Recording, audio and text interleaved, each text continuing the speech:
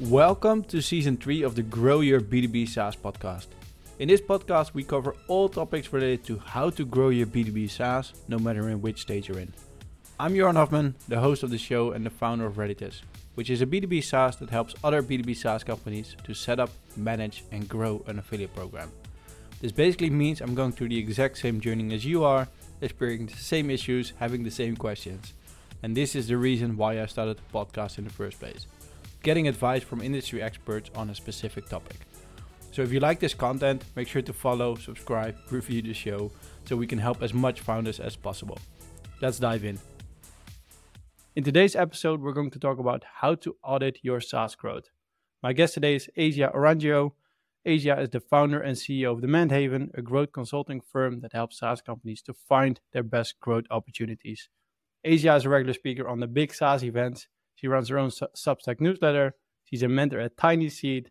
And before this, she had multiple roles within Demand Gen, has been a board member at Moz until they got acquired in 2021, and a mentor in various SaaS communities. Definitely a mouthful over here. I'm really pleased to have her on the podcast today, so let's just dive right in. Welcome to the show, Asia. Yes, thank you so much for having me. Pleasure to be here. No worries. And I always start with a really Dutch blunt question. Why should people listen to you today? You should listen to me because I have been working with and talking to SaaS founders and SaaS growth teams for the last 6 years. I've worked with hundreds of them at this point, and I've seen everything from 0 MRR all the way up to 500 million ARR. So I have quite literally seen just about every single stage of growth, everything from very early stage MVP up to growth stage, traction stage, and then of course, scaling up. And when it comes to growth, of course, it's holistic practice, but you should listen to me because I've been helping companies of all shapes and sizes accomplish it and do it. And that's my answer to that question. Nice. I like it. I always start with the real basics. What is SaaS growth in your point of view? So is it purely revenue, or do you also consider other things within SaaS growth? Sure. To me, what SaaS growth means is it is the holistic practice, the combination of all of the various growth functions of the business working together to achieve the desired outcome. It could certainly be revenue. It could also be growing the customer base. Traditionally, I think what we see is we want to see increases in revenue, but this also can speak to, of course, profitability and sustainability. Ultimately, the desired outcome is what we have to align around whenever we're thinking about growth. Traditionally speaking, I think historically speaking, we've seen it be about the numbers and less about profitability. I think that story is changing, especially in today's fundraising environment. But that's the way that I think about growth. It's not just about marketing. It's not just about acquisition. It's about the whole piece of the puzzle. It's about also activation, retention, engagement, monetization. So it's about all those things working together. And then, of course, the team and the people and the processes and the tools that you use to make those things work. Yeah, really nice. I think you mentioned the entire funnel over here already. We're going to talk about how to audit your SaaS growth. I guess maybe then one really basic question still, why should founders care about auditing their growth? So a lot of times when we think about troubleshooting in our businesses in general, a lot of the times it feels like there's always like the one KPI that's like sticking out like a sore thumb. But sometimes when we do like a full analysis and we're looking at the whole business and we're looking at from top to bottom, from left to right, let's look at the whole entire thing. A lot of the times we find that the KPI, that is the thing that seems to be the most bleeding or hemorrhaging or whatever it is. Usually there's other indicators in other parts of the business about why that's happening. So when I think about why should we be auditing growth, you might have in your head that there's this one KPI that you need to improve. You also might not be clear at all about what the KPI is or sets of KPIs are. If we never audit or analyze what growth is looking like, how it's performing today, then we run the risk of not knowing exactly where to put our focus and exactly either what KPI to improve or what outcome to achieve. It could be very much a quantifiable thing, but it could also be a little bit more qualitative. But when I think about auditing growth, usually it's because there is some fundamental challenge in the business. And it could be that we're troubleshooting growth, like something's not working as well and we need to figure out why. Or it could be everything's going great. What are we missing? What are the opportunities that are available to us that we just don't know about? So that's how I think about auditing growth, and why we should do it is, of course, to make sure that we don't miss the boat. We don't miss out on the things that could, of course, be giant red flags and we just have no idea. Yeah. Yeah. But the funny thing you said is, even though there are no red flags, even though things are going really well, you should still always be auditing your growth. Absolutely. Absolutely. There's no shortage, of course, ideas and things to do. The list is always and forever growing.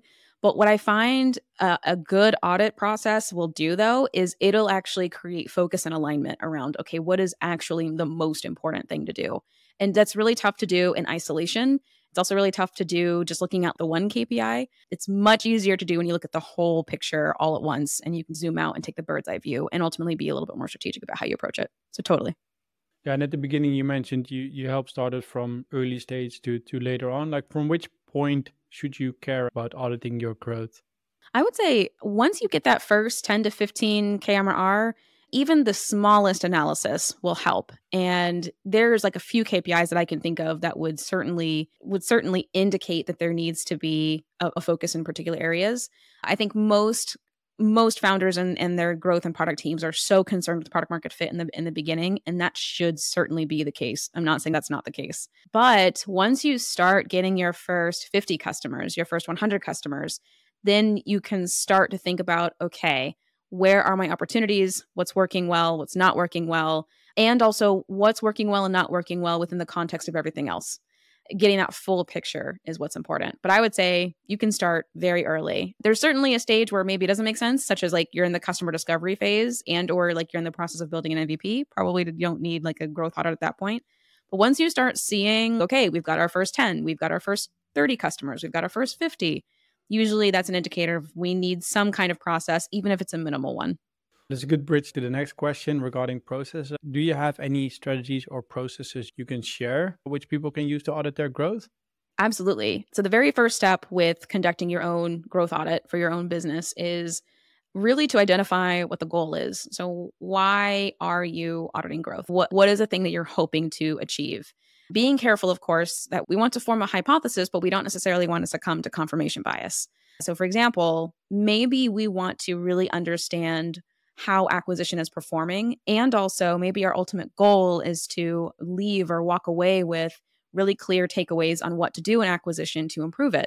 However, we want to also make sure that we don't lead ourselves down a path that implies that that is the answer, especially if acquisition actually turns out to be fine and it's actually retention that's suffering.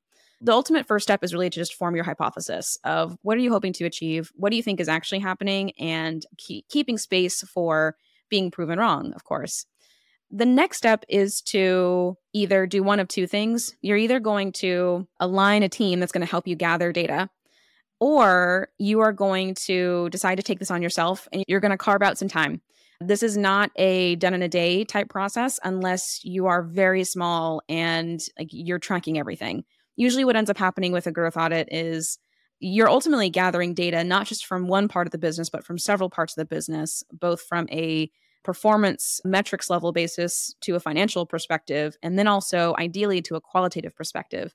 So when I do this with companies, it takes about 4 weeks. But if a team were to put their heads together and to really dedicate time and energy to this, they could get it done in a week or two.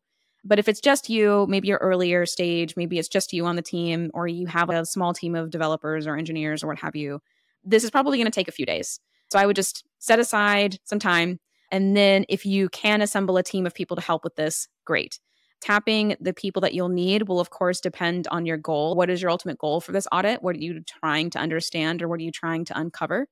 And then from there, what I highly recommend teams do is identify a few different things across the areas of business. So you want to gather data of performance on how awareness and acquisition are performing.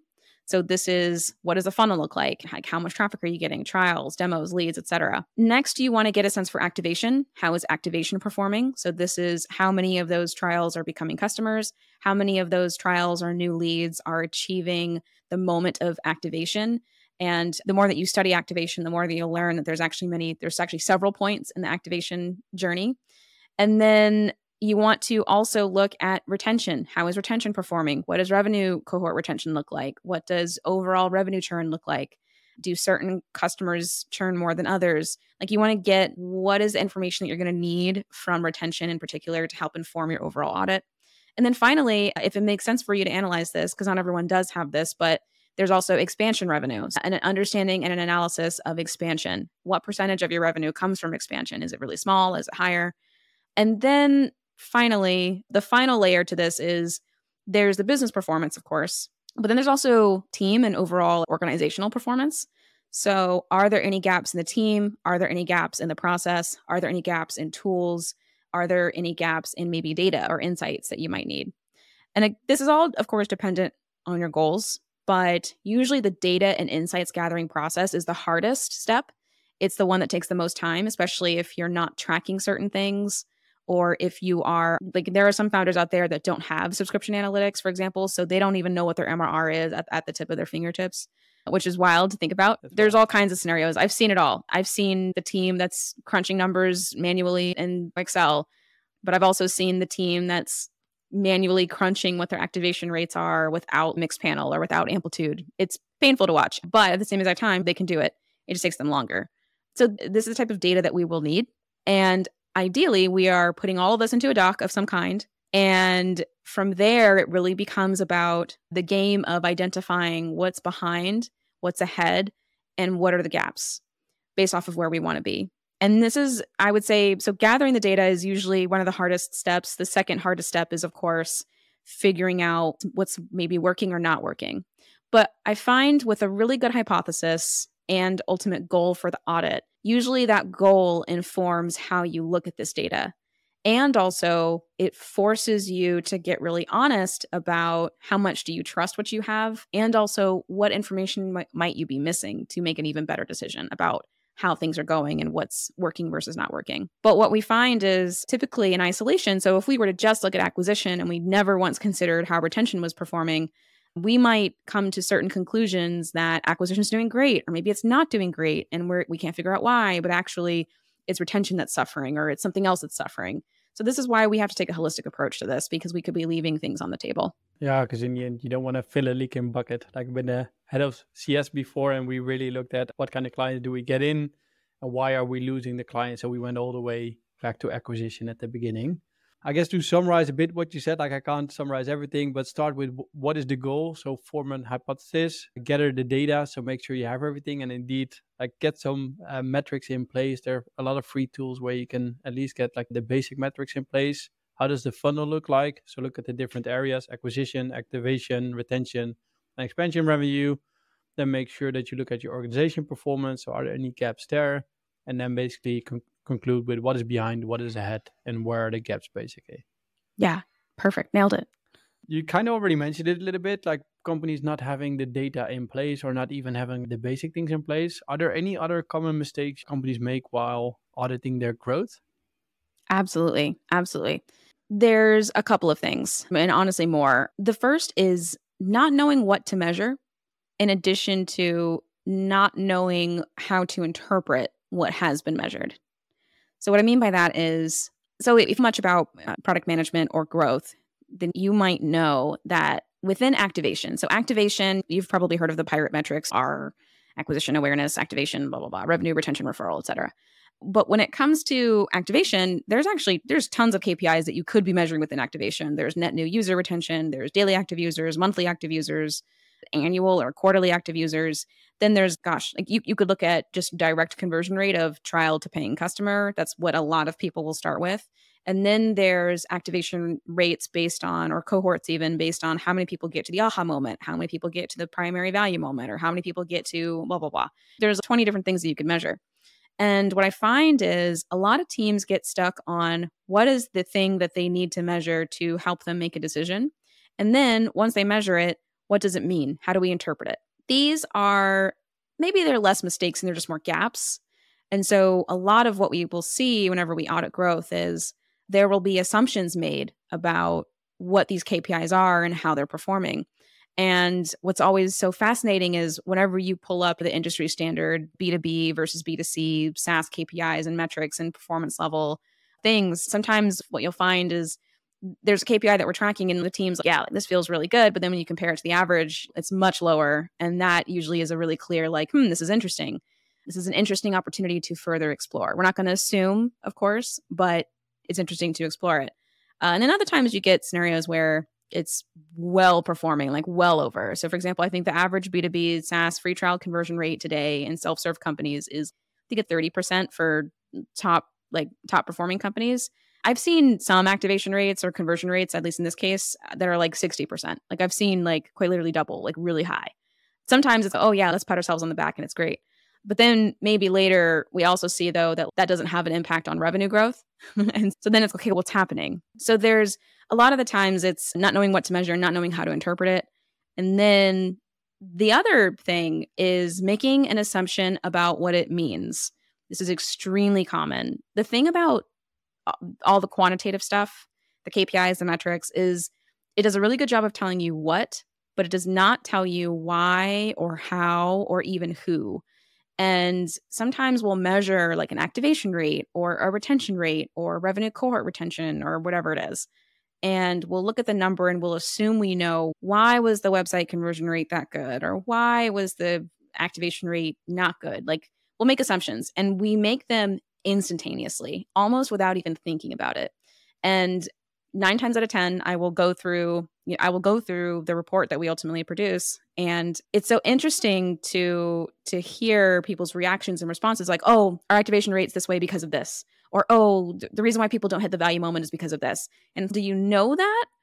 Or do you think that? And it hasn't been actually proven with qualitative insight. And not usually it's a hunch and it's an assumption that we've made and we've not actually validated it. And once that's enlightened, then it's usually, okay, we have some work to do. That's the work. Those are the top 3 that I see. There's more that I could list off, but those are definitely the most common. Yeah. And I think that the one making assumptions is indeed a big one. Like I even do it myself. The time of the recording for this one is at the beginning of the month. So I just wrote my update, what happened last month. I gave a lot of metrics in our channel and I did not dig deeper than just listing the metrics and then putting my assumptions why they're higher or lower. But I think also because it takes a lot of time if you want to dig behind the numbers and you might not always have the qualitative data as well.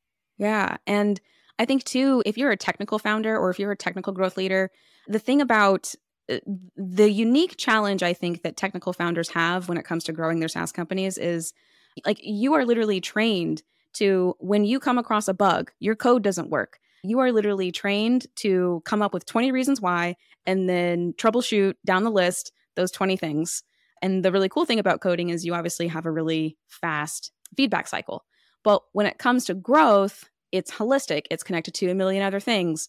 And usually when it comes to, oh, why is this not working the way I thought? Here's like a few reasons why. But there's no process that happens to validate which one it actually is.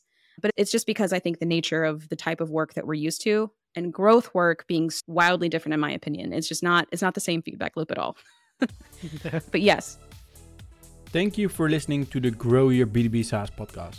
This podcast episode is sponsored by Redditus. Redditus helps B2B SaaS companies to set up, manage, and grow an affiliate program. In short, an affiliate program means that you're going to ask other people to promote your SaaS, and you would only pay them if they deliver you a paid client, making it a very cost-effective and scalable way to grow your monthly recurring revenue. See more at getredditus.com. We talked about mistakes. Let's turn it around. Are there any best practices regarding like finding growth opportunities or doing a growth audit?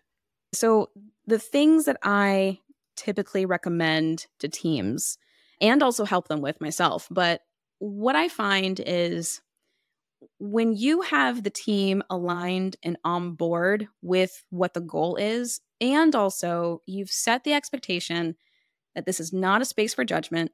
No one's going to get fired because of this growth audit. As I hope not. And this is not a space for judging. This is a space for uncovering, exploring, and finding. We are seeking opportunities.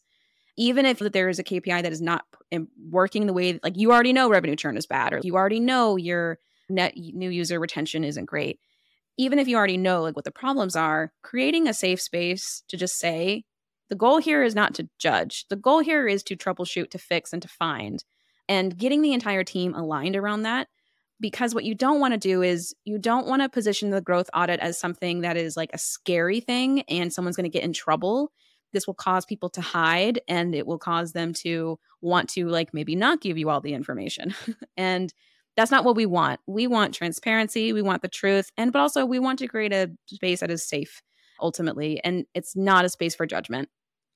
All that to say though, when I find teams that do a really good job of either conducting their own growth audit or they do a really good job of collecting the information, collecting the insights, it's because they're coming from a space of trust and transparency and very low ego. No one is showing up to the table wanting to be right and also wanting to hide like maybe the shitty KPIs that aren't doing as good as they would like.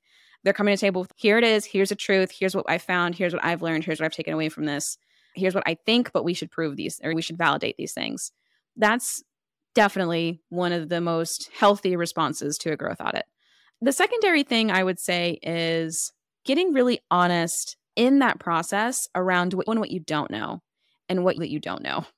It never fails. Every time I've ever run a growth audit with a team, you always hear from like the founder and like from the product manager and then from the head of marketing, you hear, okay, I know that the customers are doing this, or I know that this is our customer. I know like these things, but here's what I don't know. I don't know if they've compared us to something else. They're very transparent about what is unknown.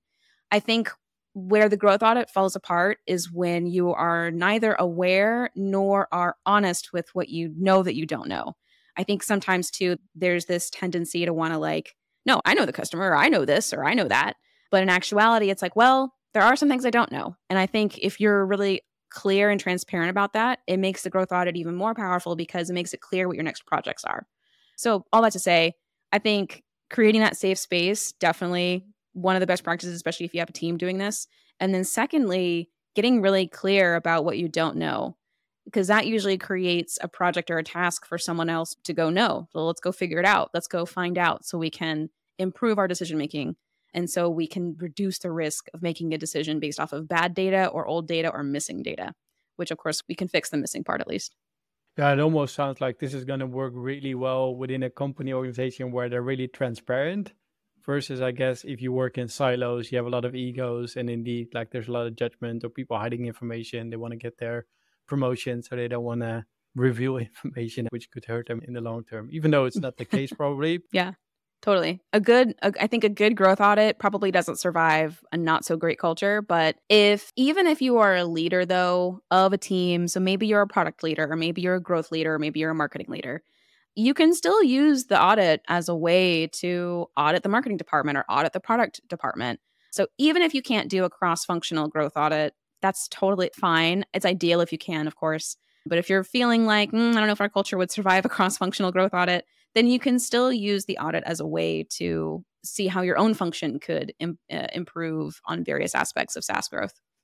Let's assume we can do it across departments and everybody is transparent. Like there's still probably going to be challenges and obstacles people are going to face while doing the audit growth. Like any other challenges they will face and maybe some ideas on how to overcome those? The first one is easily the collecting the data. So if the data doesn't exist, then it's either a project to collect it.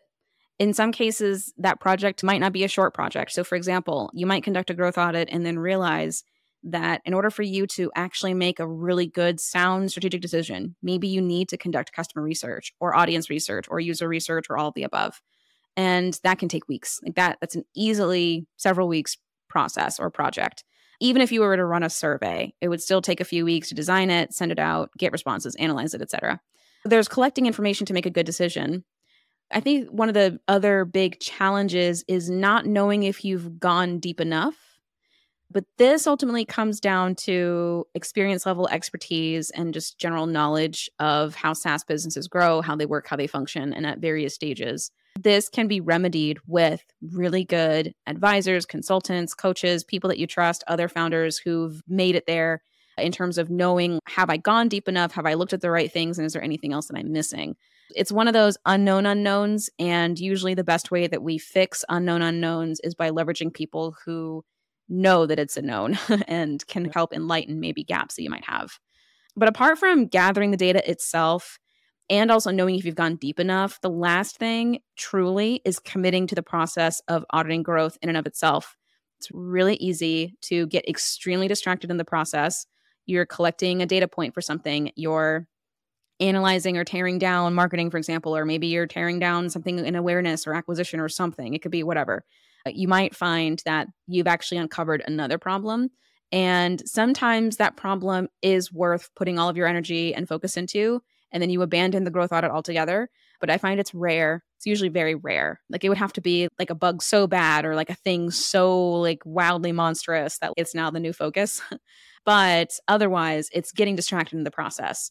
I recommend that teams don't spend more than 2 to 3 weeks on this if they can help it. And if they find that there's data that they need, then it's going to take them very like a long time to collect to even arrive and close out like the original growth audit process. So it doesn't take 6 months for you to do it. That's what I typically recommend. So letting this thing string out, that's another big challenge. Keeping it tight and focused. And even if you know that you need data to make better decisions in that process, making the trade-off, saying, okay, we're going to wrap this up. This is where we're leaving off. We know that we need this. Here's what we have learned, and here's what we can execute on pretty confidently. Because you don't want the growth audit to end up with you not executing anything or end up with you not making a decision about something. You want to ultimately conclude. There are scenarios where you won't be able to, but it's rare. It's very rare. Yeah. Yeah, and you mentioned it already. This is maybe even a promotional question from my side. This is why they should be working with a company like the Man Maven, right? Where you can actually help them to stay on track, stay on time, and make sure that they know the unknown, or at least know that something is unknown, and help them get unstuck, basically. Yeah, absolutely. I guess if there was one last thing I'll mention about this is sometimes the growth audit goes great, but then it doesn't actually turn into action at the end. And so sometimes it's okay, like Asia told us to do a growth audit, we did it, yay. But then it doesn't actually turn into projects and experiments after. And that's also a very big potential gap. The growth audit is done for several reasons. Usually it's to help you make a decision, but first and foremost, it's absolutely to help you make movement, action on something and do something. Like it is to help, whether it's strategically planning, like maybe you're annually planning right now for 2024 and you're like, I don't know what my top growth priorities are. I think I do, but I haven't validated them or whatever it is. Just make sure that whatever it is at the end of it, that you actually do have an action plan for what to go and do next. And if you don't know how to translate what you've audited into action execution, my door is always open. I'm an open book. Any question y'all have, I will be happy to answer. But that's another potential gap. But anyway, yes. Nice. Yeah, we're definitely going to link your profile, LinkedIn profile and email in the show notes. You already mentioned it, 2024. I guess you already also mentioned it a little bit at the beginning, SaaS companies focusing more on profitability, sustainability. How do you overall see the growth of SaaS companies changing and maybe going forward in 2024? Absolutely. Already, the fundraising environment is completely different. I think what investors are hoping to see and wanting to see more than anything now is they want to see sustainability and profitability. And of course, growth is always going to be a part of the story. But to me, like I said, growth can really be truly like we're just going to grow at all costs kind of mentality. But then there's also no, we're going to grow as sustainably and profitably as possible. And not only this, but marketing channels, it's getting more expensive. I think in the last, 6 to 8 years, it's doubled, if I'm not mistaken. Marketing channels are going to continue to get more and more expensive. It's also going to get noisier. It's getting harder to stand out from competition, from other producers, providers, creators. And then you've got AI into the mix. So AI is going to make things really interesting because on the one hand, it's going to make it really cheap for a lot of people to compete on the same thing and producing content about the same things, which means there's going to be even more noise. But on the other hand, I think teams that learn how to use AI will so one of the growth levers is operations and doing more with the resources that you have. So on the other hand, AI can actually scale a team in a very different way. That's going to be really interesting to see. All that to say, I think the trend is going to be, how can you grow with what you already have? How can you grow without adding necessarily more and more headcount or spending more and more dollars on acquisition? There are going to be some markets and industries where doing that makes sense, where growing by headcount and growing by spending more acquisition dollars will make sense. But I think it's going to be ultimately the day, how can we improve this cost of revenue that we're seeing? Is it, if it's too expensive to generate the revenue that we're generating, is it worth it? And I think the landscape is going to shift. I don't know for how long. I feel like the last time we saw this was probably after the dot-com bubble was, I think, the last time this trend was like happened. We're seeing it again due to COVID and other, I think also too, just like in the VC world and in the VC market, we're seeing WeWork and Theranos and FTX, like those have the hype bubble, I think, has burst on organizations like that in some ways. Even there's skepticism about Uber. And so I think there's a general fear, and also concern, but then also a new value on let's create sustainable growth. Let's create profitability. So yeah, that's where I think we're headed. I don't know for how long. I also don't know how. It could be fickle. It's the story now, but maybe in another 2 years it'll change again. And it'll be more about like growth at all costs.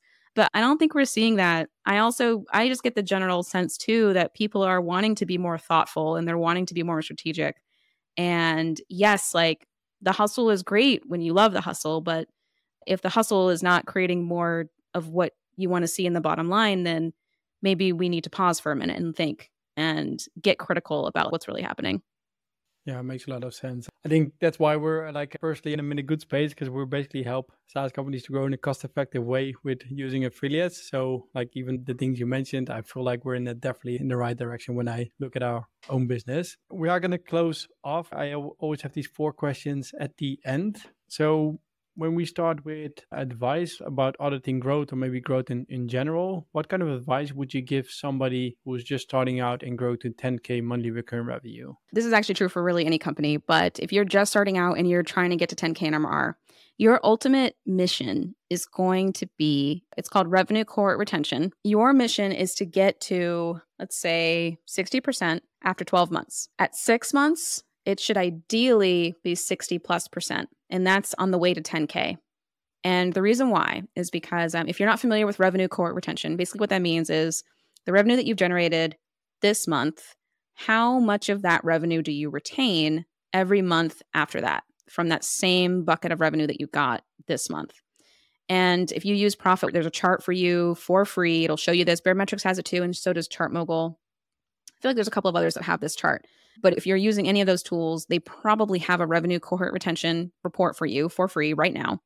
And your goal is to get to that metric. And the reason why is because if you don't, you're going to have to replace that 10K MRR every 6 to 12 months if you have less than 60% at 6 months. And the way that you get there is by focusing on the things that you already know about. So you already know about getting to product market fit. You already know about, okay, what are the channels for acquiring the best paying customer? Who is my best paying customer? Why do they buy it?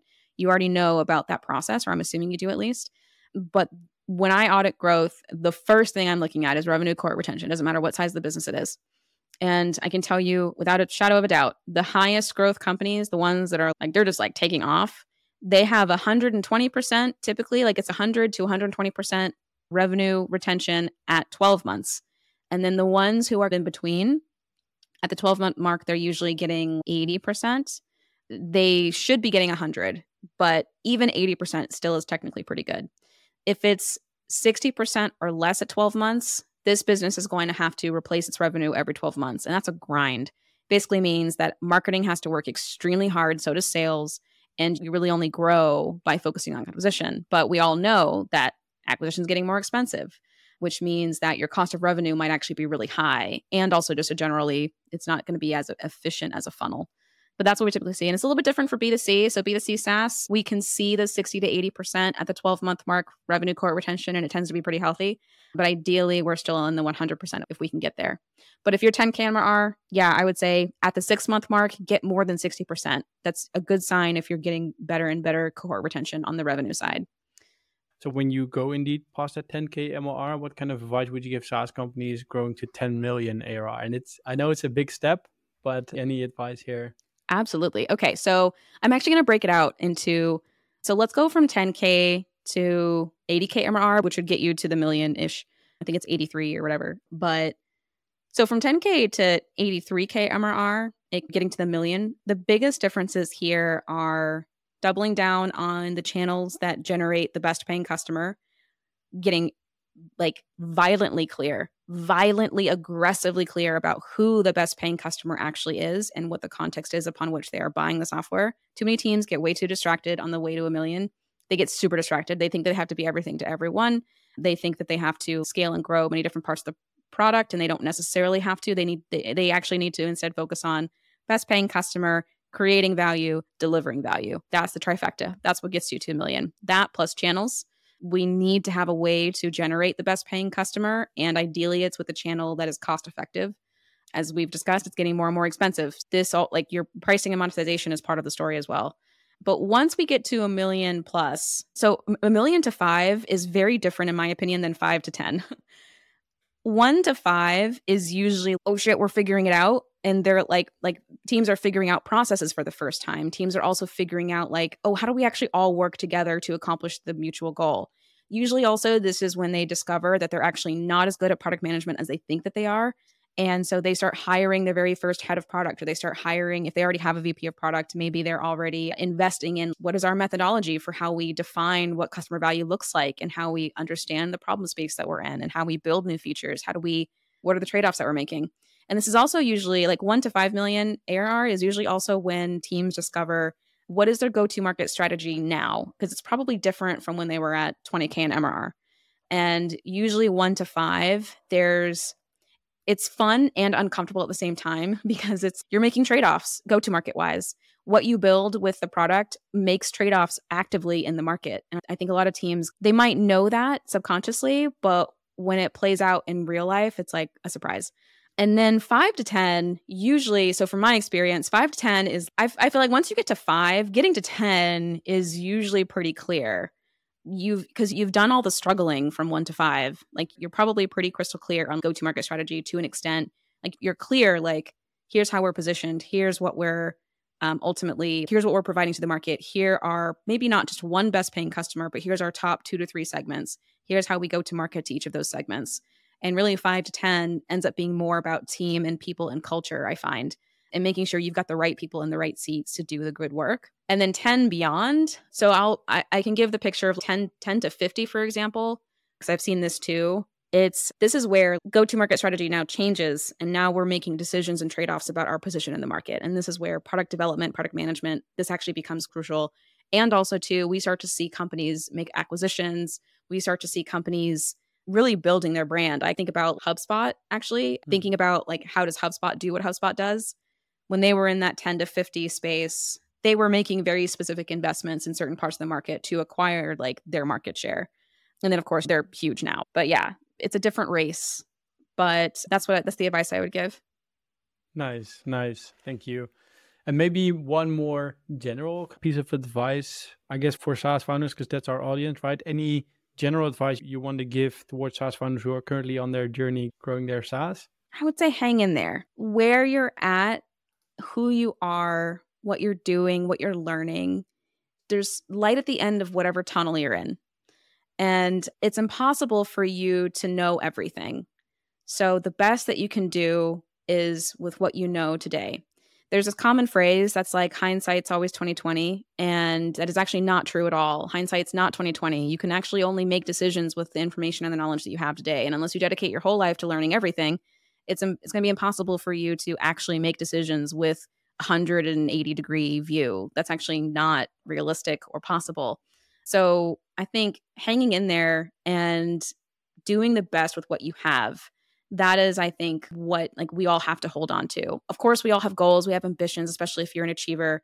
But I think if you're out there listening and you're beating yourself up for not being where you want to be, it's just not, I want to relieve everyone of that angst, because where you are now is where you are meant to be, and where you're going to be next is also where you're meant to be. You're probably doing the right thing. You're probably on the right path. Could it be better? Of course. But just hang in there. It gets better. Nice. I think it's a great piece of advice, because no matter in which stage you're in, you're always going to have problems. They never stop coming. So never. I'm working with a company that's 500 million. They're 500 million in ARR. They've got like 70,000 customers. They've got 5 products. Huge company. And of course they have challenges. They have tons of challenges. And they're not wildly different from what we're experiencing, like from what like the average person is experiencing running their SaaS company. It happens at every stage, every size. No one has it perfectly figured out. It just, the scale of the problems gets bigger. And if that's exciting, then great. And if it's not exciting, then what can we do so that you're focused on the problems that you really want to solve? Nice. I like it. Maybe one final personal question. What is one thing you wish you knew 10 years ago? The phrase that just came to my mind was that it's actually not about me. So when I was earlier in my career, so I started out in marketing and I've been in tech for the last, 11, 12 years, whatever. But I think like in my earlier marketing roles, I used to think that just because my goal wasn't met, that the whole company would fall apart. And I'm not saying this to say that anyone who's listening out there should relax on their goals. It's less that as much as I guess I used to think that I was this like magical linchpin. And if I wasn't doing it right or well, then the whole thing would fall apart. And it took me years to realize, it's actually not about me. It's actually about something much bigger than me. And it's actually about the collective and it's about all of us together. And there's value in being able to see yourself as the individual. Of course there is. Of course there's value in being able to take responsibility for yourself. But what took me several years to realize was like, it's actually about all of us. It's about the whole picture.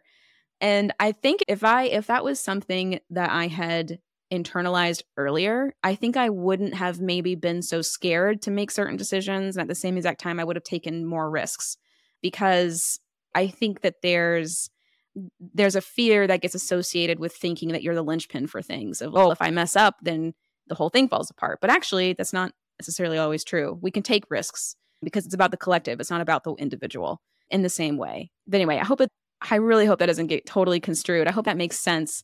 But that's what I wish I had known 10 years ago. That it's actually like the world did not evolve around me.